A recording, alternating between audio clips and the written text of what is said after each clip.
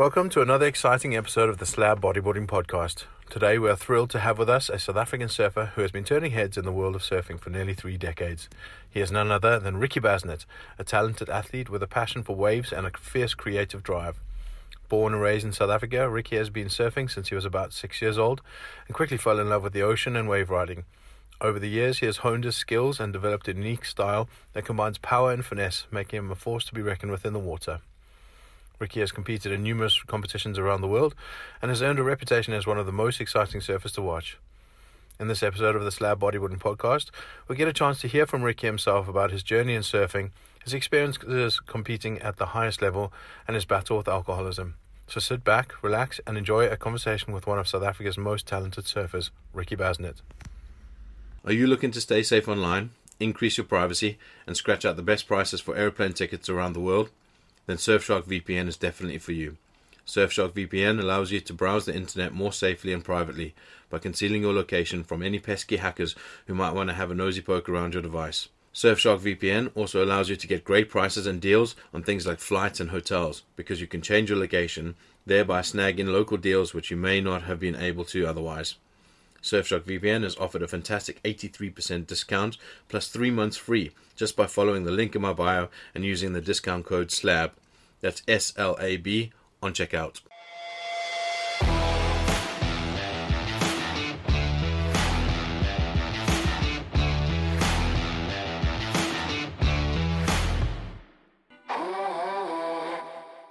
Ricky Basnet, welcome to the Slab Bodyboarding Podcast. Thank you so much for jumping on. Some people might think it's a little bit weird as to why I've got a stand-up surfer on the pod, but hopefully in this conversation you'll see why. Welcome, dude. I'll hit you straight away with a massive question. All right. Who is Ricky Basnet? Because a lot of the listeners won't know who you are or where you're from and stuff like that. Who is Ricky Basnet? All right. My name is Ricky Basnet, aka Ricky Bobby, aka Ricky Badness. I'm 37 years old, and I don't consider myself a stand-up surfer. I'm a wave rider. I ride waves from whatever fucking craft I can get my hands on. And I am a tattooer, artist, and photographer in my life besides surfing. And yeah, I'm fucking at Cave Rock on the Bluff in Durban. Geordie Smith once mentioned that you were one of the best natural talents to come out of South Africa in terms of surfing that he had ever seen. Tell us your story in terms of the surfing world, kind of where it started for you. Just right back to the beginning so we get a good idea of where it started, basically. So I grew up on the beach. My dad was a surfer and a fisherman and windsurfer, and he was just like an ocean dude. So I was from really young just on the beach. The first craft I ever got introduced to for the ocean was a bodyboard. And it's kind of, I'd say most people you get into playing in the ocean start on a bodyboard. It's just easily accessible. It's there. It's fun. It's soft. It's it's got everything you need. And so I think like by the time I was like 4 or 5 years old, I was like messing around on the bodyboard. And then I think I started surfing when I was about 6. But I was one of those kids who, I didn't like getting pushed into waves or helped or, I must do it myself. I can do this. So I ended up throwing tantrums and fucking, causing grief for my buddies. So they said, okay, fine, leave the surfing. And then I played like tennis and soccer and badminton and all kinds of different shit from like 6 to 8. And then when I was 8 again, I picked up surfing and then like ran with it. And I started, my first contest was at 9. It was like a tiny little thing at South Beach in Durban, and I won my first one. And then I won that little event, and the guys were like, okay, now we need to get you to essays. So next year was my first essays, and I won my first essays.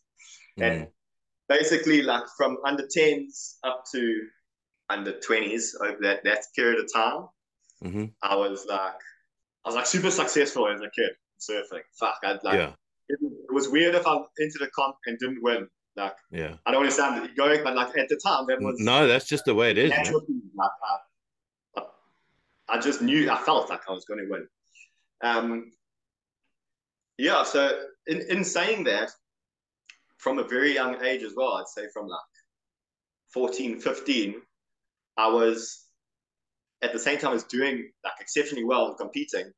There was two sides in me where competing was fun, winning was cool, but oh my god, free surfing and seeing stuff like Bruce Irons and those dudes and Frankie was really like pulling me. Like, oh my god, that world seems like where I want to live. Mm-hmm. But yeah, for a long time in South Africa, we didn't have free surfing as an option. So Yeah. there was only one option, and that's get on tour.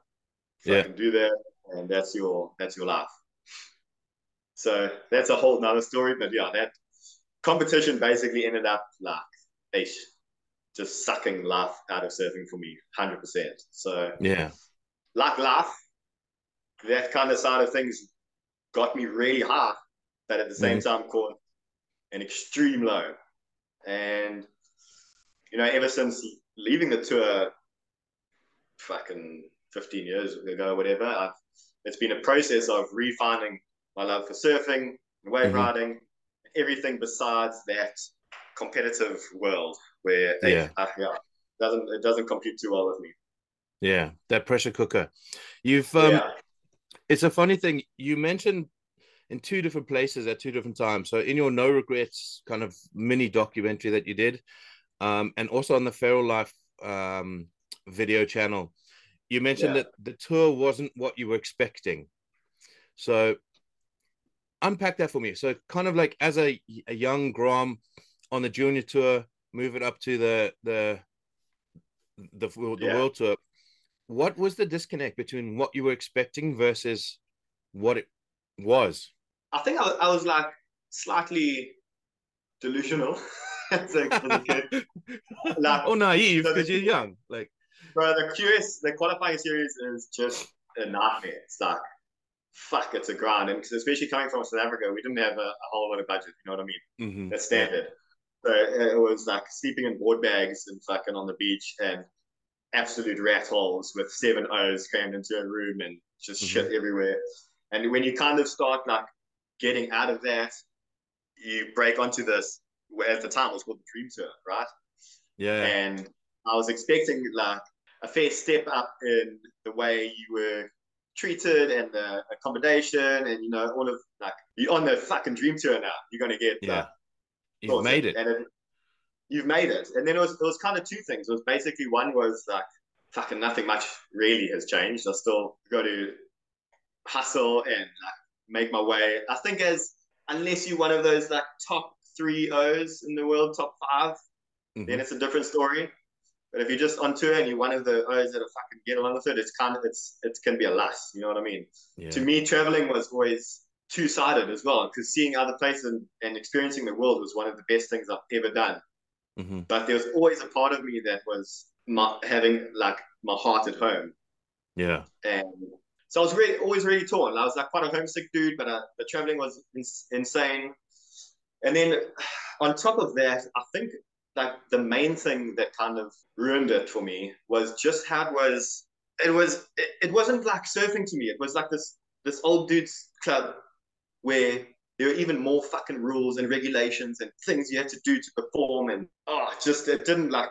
I'm just not that type of mm-hmm, that likes to conform to all the norms. So it was yeah, like it was just like getting put into an even smaller box. yeah, Um, if I can describe it like that. It's yeah. I mean, I battled a lot mentally with feeling ungrateful for where I was, and like people would fucking die to be where I was. You know what I mean? yeah, And inside, I was just like drinking every fucking day to try and disconnect from being where I was. yeah, So that mentally just like destroyed me for a while too. I was like not understanding my head, just telling me, you suck. Why are you fucking doing this? You've got everything you need.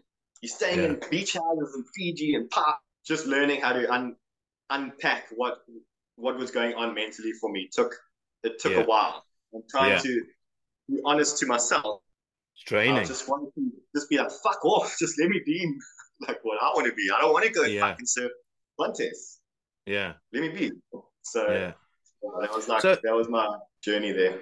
I think a very relevant point nowadays, and maybe more relatable, is today's social media, specifically Instagram, is there is definitely an image that people project. So you see travel influencers, they're all around the world, they're showing the absolute best of the best, but nobody sees behind the curtain. Nobody sees what the grind actually looks like. So I think Yeah. for a lot of people nowadays, they may relate to what you felt far better because they may understand it better. You've said in a previous podcast, how do you explain to people that you are depressed when you are living the dream life? How did you broach that? What was your coping mechanism for that? What did it look like?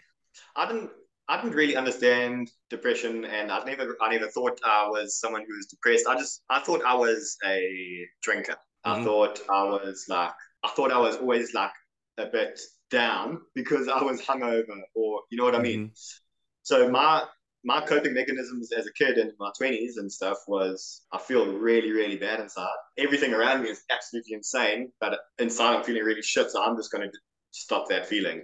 Mm-hmm. And booze is probably the best thing in the entire world that's a painkiller. You know what I mean? Mm-hmm. The one drink and it's like everything Just goes fades away. away. Yeah. So I discovered that when I was like 14, 15. Yeah. And that was like those few years between like 15 and 20 are such formative years Mm-hmm. of learning how to deal with things. And for me, I learned very quickly that I could deal with things by drinking. Yeah. And I won't lie, it really did help stop those feelings. But at the Yeah. same time, it exacerbated everything else 1,000-fold. Yeah. So for those brief times when I was drinking and whatever, hey, I'll be honest, I fucking felt good. I was having fun. But the thing is, all it did was compound and layer that depression deeper and deeper and deeper until it fucking filled the entirety of me. So in going through things like not being able to find my place on tour, that my second year on the CT, I lost literally every single heat I surfed the entire year. Mm. I have the record on tour for losing every single heat. It was like a proper mindfuck. Yeah. I was happy because it was like I was always like a fuck you type of person. So to me, it was just like, oh, fuck you. Like I'm winning by losing. You know Yeah. what I mean? Absolutely. But yeah. So in going through all of that stuff, I had zero skills, learned skills growing up to deal with any of that. So it was like, fuck, I'd say only properly from like my 30s did I start trying to understand. I first quit drinking when I was like end of 28, coming on 29. Okay. So I'm 37 now. So it's been like fucking 9 years of like being on the path, and 2 relapses and 2 rehabs and, you know, stepping stones along the way. But God, like knowing how to cope with stuff now and being able to just live is a good feeling. That it is better than of winning and all that shit is a very, very fleeting emotion. So learning how to be at peace with the ups and downs, it's like, yeah, it's really cool. 100%. So I watch your they're not daily, but kind of your inspirational reels that you put on Instagram, and there was one that really, really resonated with me, and it's make it through so you can pass it on. It's kind of a recent one. And I think that's why this podcast is relevant, is because I see you as someone that has really made it through, has gone through a lot. And there may be people out there that kind of need to hear that you can make it through, and then there's a reason for it, so that you can pass it on. Yeah, you know, interestingly about that one, I was taking a friend of ours back to the Tugela River to see his family. And he was having like a really tough time. Mm-hmm. And he's like a grown ass dude, and he broke down in the car on the way there, just like sobbing about life can be fucking difficult. And I explained that thing to him as well, about how if you just switch your mindset and you think about whenever you're in a like super difficult place, you're like, oh my God, okay, I'm going to be able to help someone when I get through this. Because I'll tell you right now that every fucking person you see on the street is going through something. Every single person. So if you can approach life with, instead of feeling like a fucking victim, why me? First of all, understand this is life. You can't ever stay up there. So just if you learn that down is just as much a part of life as top, then that feeling of passing on knowledge immediately just like uplifts you and shit. And point being, I told him about this story in the car and he was crying. And I just said, you know what? You're going to be so much stronger getting through what you're going through. And imagine all the people you could help. Mm-hmm. And I saw something happen in his eyes. And like 2 weeks later, he came to my wife and he was like, please just let your husband know that those words I'll never forget that. And that was just my feeling I get from helping people and hearing their stories grow. It's like, I'd rather take that feeling over anything. Yeah. Helping others. So that, like, yeah, fuck, I don't know. Go through bad shit, help other people go through bad shit. It's 100%. And on the other side, you might have a lack of story to tell at the end of it, because that's what we tell stories about. Exactly. I said that the other day in one of my things as well. You'll find that the stories you love to tell are the worst times in your life. The worst times, because you can look back. Because you've made it through it and you feel proud that you were strong enough to get through that shit. 100%. I couldn't agree more. So we'll completely change direction to something away from the heavy shit. Maybe it is as heavy. For people that don't know South Africa all that well, tell us about the Eastern Cape. Just give us a rough guide to what the Eastern Cape is, what it is to South Africans, and what it is to the natural world. Yeah, man. Oh God, I think there's certain places in the world where there's just like an inherent natural energy in the area. Like those Aboriginal ponds in Australia, there's fucking the Yosemite Valley in America, the Transkei and our Eastern Cape area is like just fucking like sacred ground.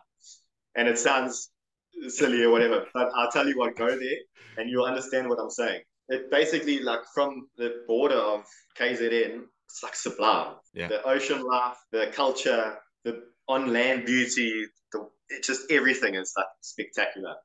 And let alone like fucking the most uncrowded, perfect waves, slabs, points. Yeah, it's beautiful. Everything. Yeah, it's an amazing place. Like, I've been there loads of times. Spent a lot of my childhood going down to Bizana, the Kai, Port St. John, spent a lot of time down there. So it is an absolutely incredible place. Surfing and natural life, like the ocean diversity in that part of the world is just it's a wonder to behold. I can't remember if it was last year or the year before. You were quite heavily involved in the shell derailing, kind of the derailing of it's seismic blasting was planned for that area. You were quite prominent on social media around the stopping of that.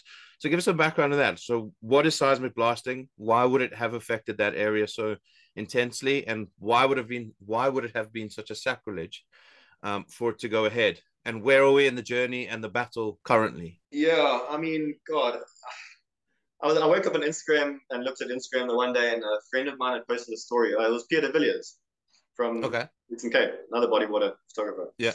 And I saw that they were planning the seismic blasting in the fucking Transkei.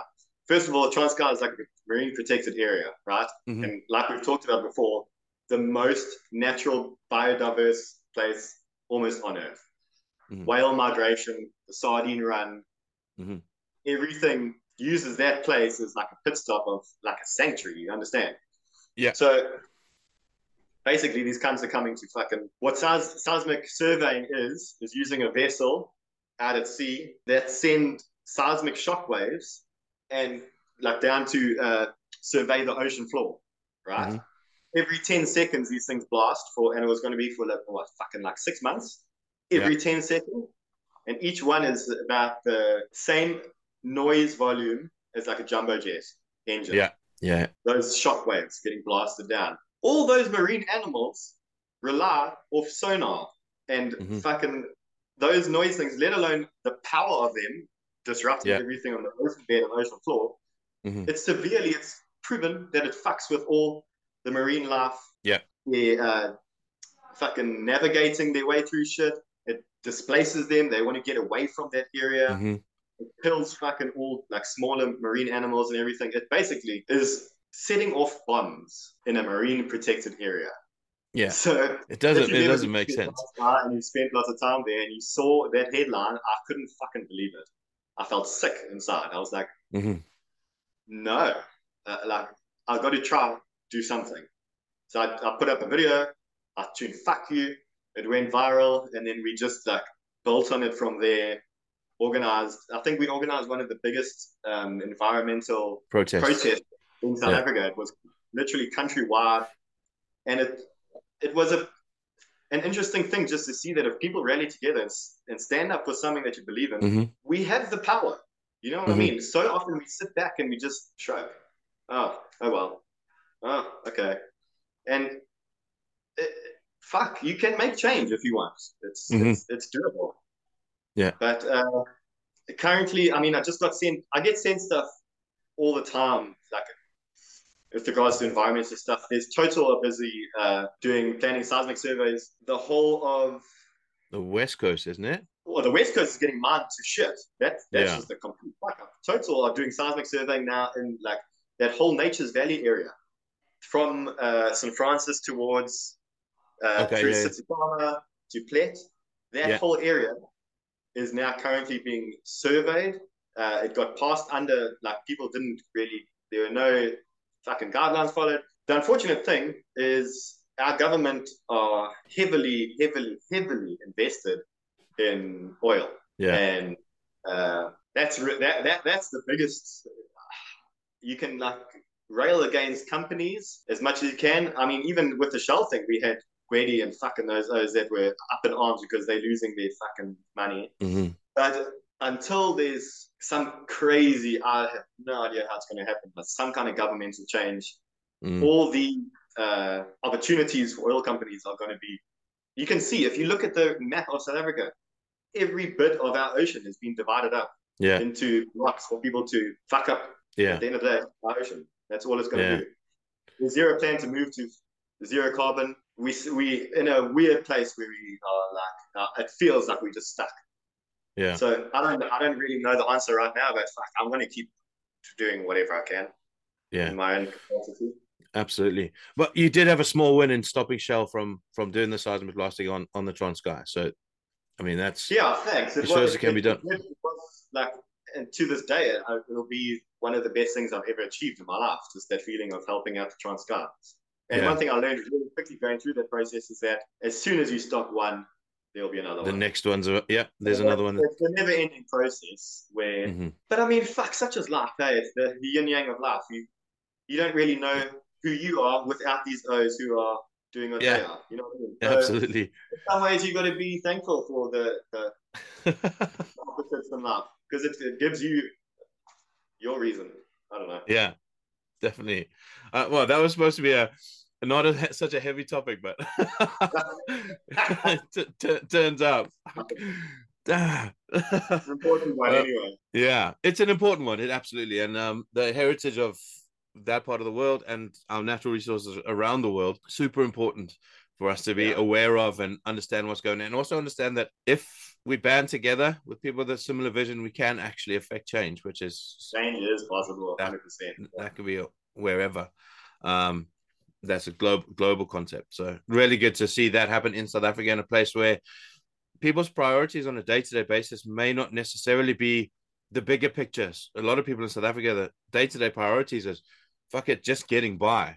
Awesome to see. And just on that subject as well, if any of you guys want to know more about what's happening on the West Coast, please go to Protect the West Coast on Instagram. They are, I mean, they've been at it for a few years now, and you can just see everything that's happening there.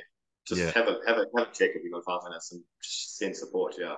In 2017, you were actually beaten by Andre Botha at the Cave Rock Invitational, which some people may not understand that. So unpack that for us. Like, what does the Cave Rock Invitational look like? Why do you have a stand-up surfing versus a bodyboarder at that specific place? Yeah, I think so. I'll go back to the beginning a bit, where I'll try to explain the bluff. Yeah.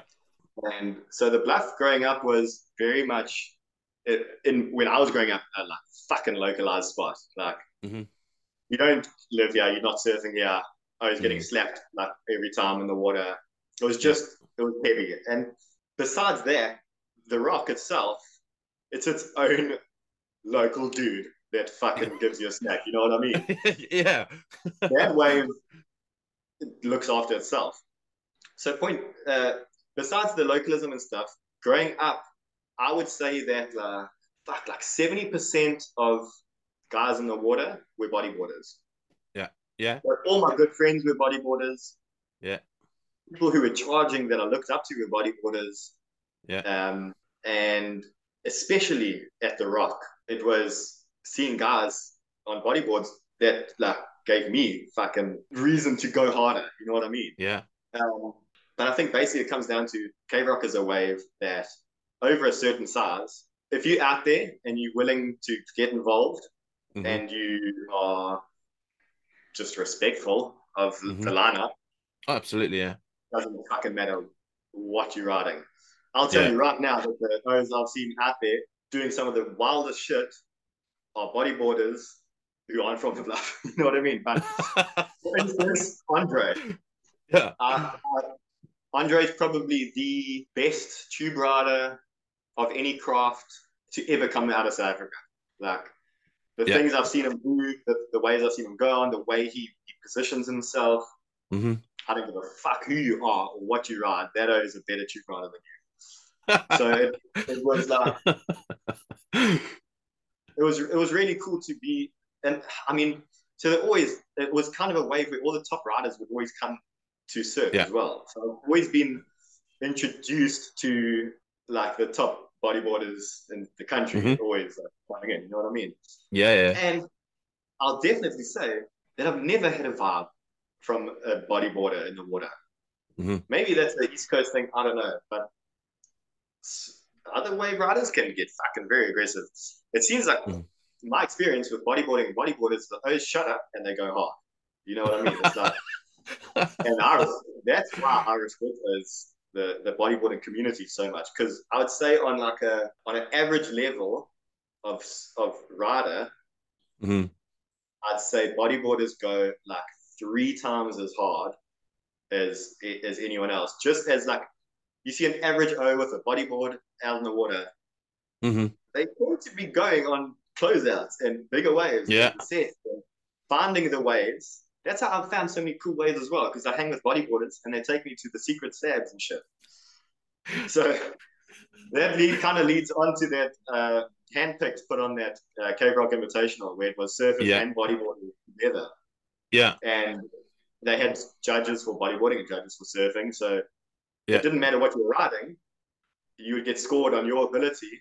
Yeah. And yeah, it was one of the funnest events I reckon I've ever surfed. And Andre won, I came second.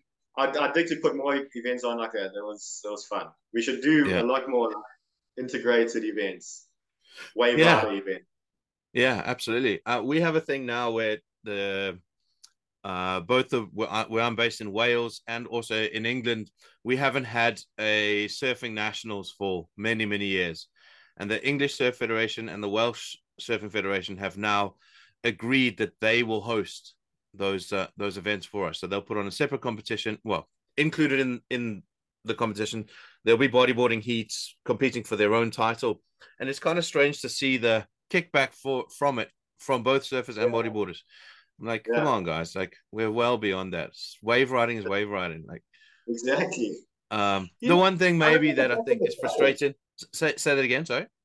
Way back in the day, and I'd say probably like the 90s, surf contests would have stand up, bodyboarding, Yeah. Paddle ski. They're Egg like all beating. these different things in one single event. I don't know why. It's weird. I always get super into their lane. Yeah. Don't let other boats come into my lane. This is my lane. It's very weird. There's little waves crumbling in the ocean that we're starting on. Guys get I don't know. It freaks me out. Yeah. There are some legitimate arguments, as obviously with the small budgets that we work with in the surfing world, they don't have different sets of judges. So you often have surfing judges judging bodyboarding with that's a gripe on our side. We don't want to be judged by a stand-up surfer. That they different wave riding crafts, so they should be judged differently. They may not understand the intricacies of what the craft does. Cool. And also location. Often a stand-up wave doesn't necessarily offer you the best bodyboarding opportunities, and vice versa. A place like Cave Rock, if you've got anything sort of 6 foot and bigger, it doesn't matter what craft you're riding, you're still going to shit your pants. I think it would be like definitely specific waves that you would host these things at. I mean, even like J-Bay is not such a good bodyboarding wave. You know what I mean? You want those punchy, barely sectiony waves. Yeah, and then it would be super exciting. It would draw more people to the beach, I reckon, anyway. Yeah, definitely. I look back in your timeline and there seems to be a chunk of time that you spent down at J-Bay. It seemed a very positive time with a lot of stuff kicking off. So, for instance, like Shaka Sledge seemed to be kicking off and it seemed to go in, and then suddenly it kind of fades away. How did that all fall down? Yeah, I had moved. Oh, I was still learning so much. Fuck. I'd been to rehab in 2015, and then came out of that and was like, fuck it, I need to get out of Durban. Durban is dangerous, too many things around, I must move. And we all know that changing location doesn't really change, mindset. Yeah. Mindset and stuff, yeah. But that's a learning. And anyway, yeah, it was, for a bit, it was pretty positive. And I was in a new place, so everything was exciting. I started taking boards, but at the same time, because it was my first couple of years being sober, I was really starting to understand more of the depression and stuff. Because I was like, oh, now I'm still feeling these things, but I don't have booze or anything. Why am I still feeling these things? Long story short, I'd say my daughter was born, and about a year and a half or so later, like, she was kind of the first thing I had in my life where I was like, oh my fuck, like, this is true love. You know what I mean? Like, I understand love and shit now through my daughter, which in turn finally made me like rethink where I was and who I was with and whatnot, and how I could be like the happiest and truest me, I guess. So I was there for about 2.5 years, shaping boards, blah, blah, blah. It was all cool. J-Bay was hectic with the crowds and shit there, just like drove me insane. And I'd come back home, and something just clicked. And I was at the Rock and whatever. And instead of just being like taking my power back in a normal way, whatever, because bearing in mind, I haven't learned, like, I'm still learning skills about how to deal with shit. I chose to I remember I drove to the bottle store and I sat out there for a while, and I was like, okay, I'm going to take full responsibility for what happens now. And I went inside and I bought myself a couple of quarts, and I went and sat down at the beach, and I just started drinking. And it didn't I didn't just start drinking and carry on drinking for like 6 weeks. It was a process that had started that led me like leave the marriage I was in. I fucked up hard for a little bit, but pretty quickly afterwards dropped it again, because I have my fucking daughter. You know what I mean?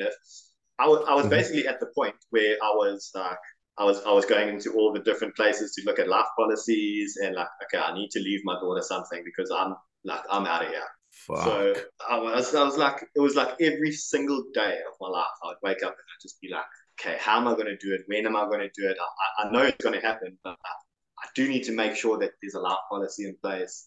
Like really planning out all the shit. It was just like, it was probably a really big turning point where I chose to drink again, and fuck it caused an insane amount of pain and drama and all that shit. But it's brought me to where I am now, and it's brought a deeper understanding to where I am and who I am and where I want to be. So yeah, I guess it's just another one of those things where check up on your friends who are always smiling and happy and whatever, because like you said and mentioned, that period looked like a really cool period for me.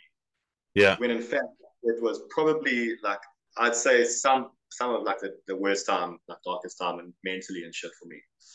Yeah. So if there's anything I'd ever say, check in on those oaks who are always fucking laughing and happy and smiling and putting on, because maybe they are happy. But I'll tell you, like, almost every O who kills himself, you'd look at them and think, I just never thought that. 100%. Didn't see that coming. Yeah, exactly. Absolutely.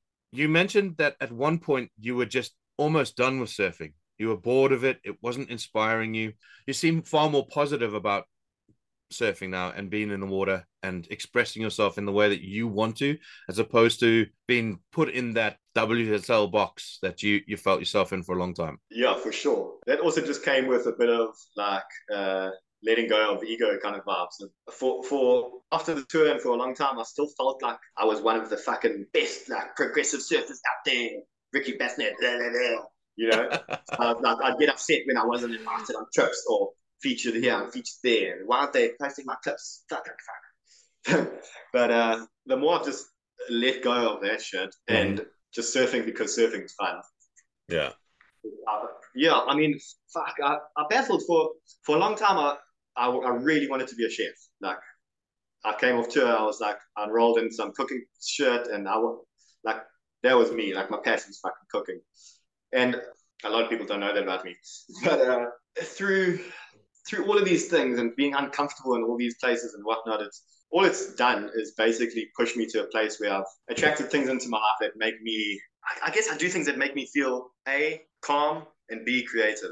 So like my street photography stuff, same with tattooing. There's zero shit happening besides being in that moment, because you can't fuck up on, on the body. And then, like cooking every day, just experimenting in the kitchen, like all these things that I'm doing now, I find help my surfing side of things. Because in the past I was surf centric, one minded. You know what I mean? That was you've got this talent, you have to fucking do that. Why aren't you doing that?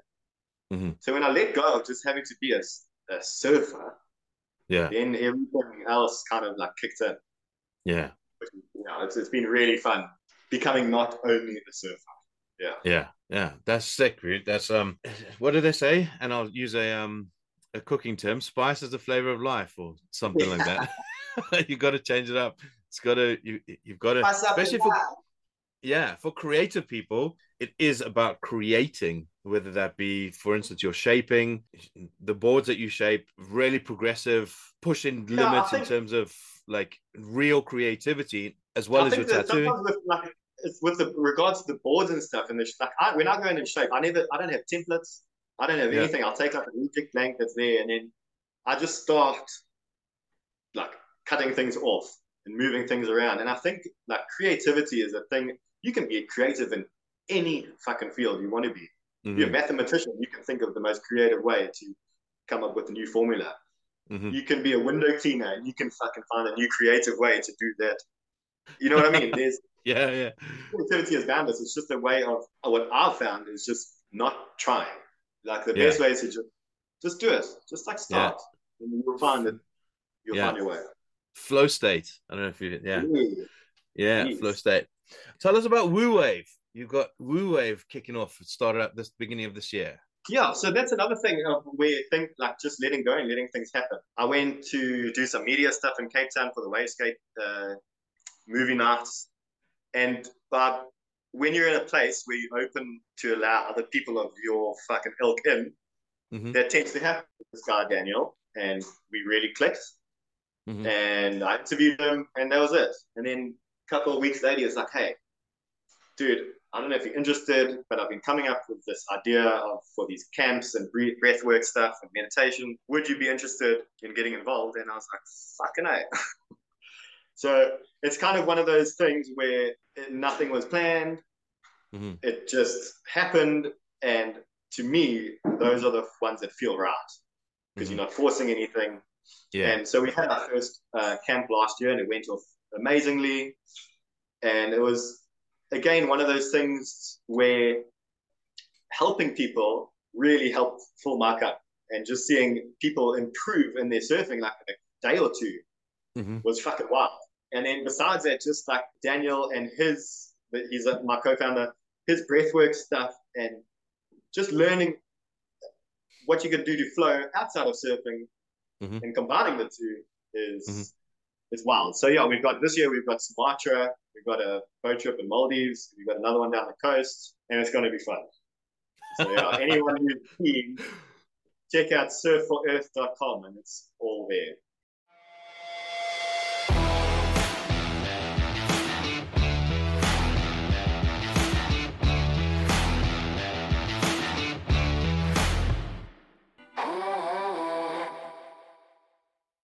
This episode was brought to you by Surfshark VPN. If you'd like a fantastic 83% discount plus 3 months free, just follow the link in my Instagram bio using the discount code SLAB, that's SLAB, at checkout to get your discount. What's your dumbest tattoo? Dumbest? Yeah, do you have the dumbest tattoo? Oh, when I was relapsing, I chopped FML on my on my hand. But it's pretty cool because every time I look down, I see "fuck my life," and I'm like, oh, okay, well, you made it through that one. But